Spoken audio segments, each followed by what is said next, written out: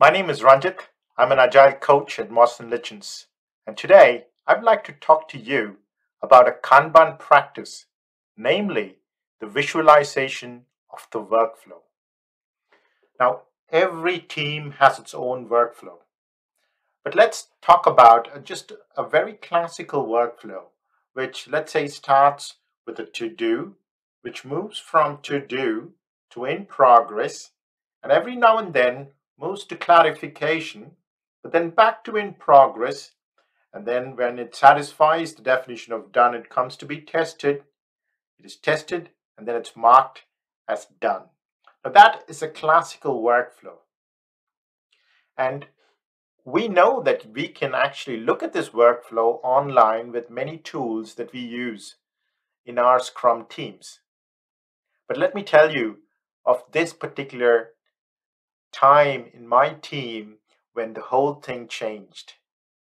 Now, we were doing everything online with a laptop in a coffee place. We sometimes beamed it up and had a look at it, and sometimes had a touch screen where we moved things over. But then we decided to take visualization of the workflow literally. We visualized the entire team's active sprint on a physical board with physical post-its, and each developer had to move their post-its before the daily scrum to where it belonged. Now you could argue, what's the point of doing something that you have to anyway do online in your online tool? But let me tell you this. The moment we went physical, we had a line for each developer. Each developer had post-its to move. It took a life of its own. People felt ownership for these post-its. And what do you think was behind these post-its? Behind these post-its were user stories, and behind these user stories were business value.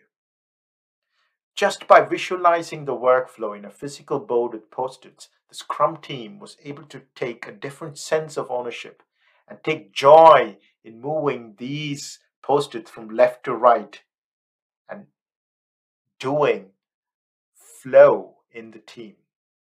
So if you want to try it out, go and do that. Visualize your entire board in a physical board with post-its and see what kind of engagement and flow you can bring into your team.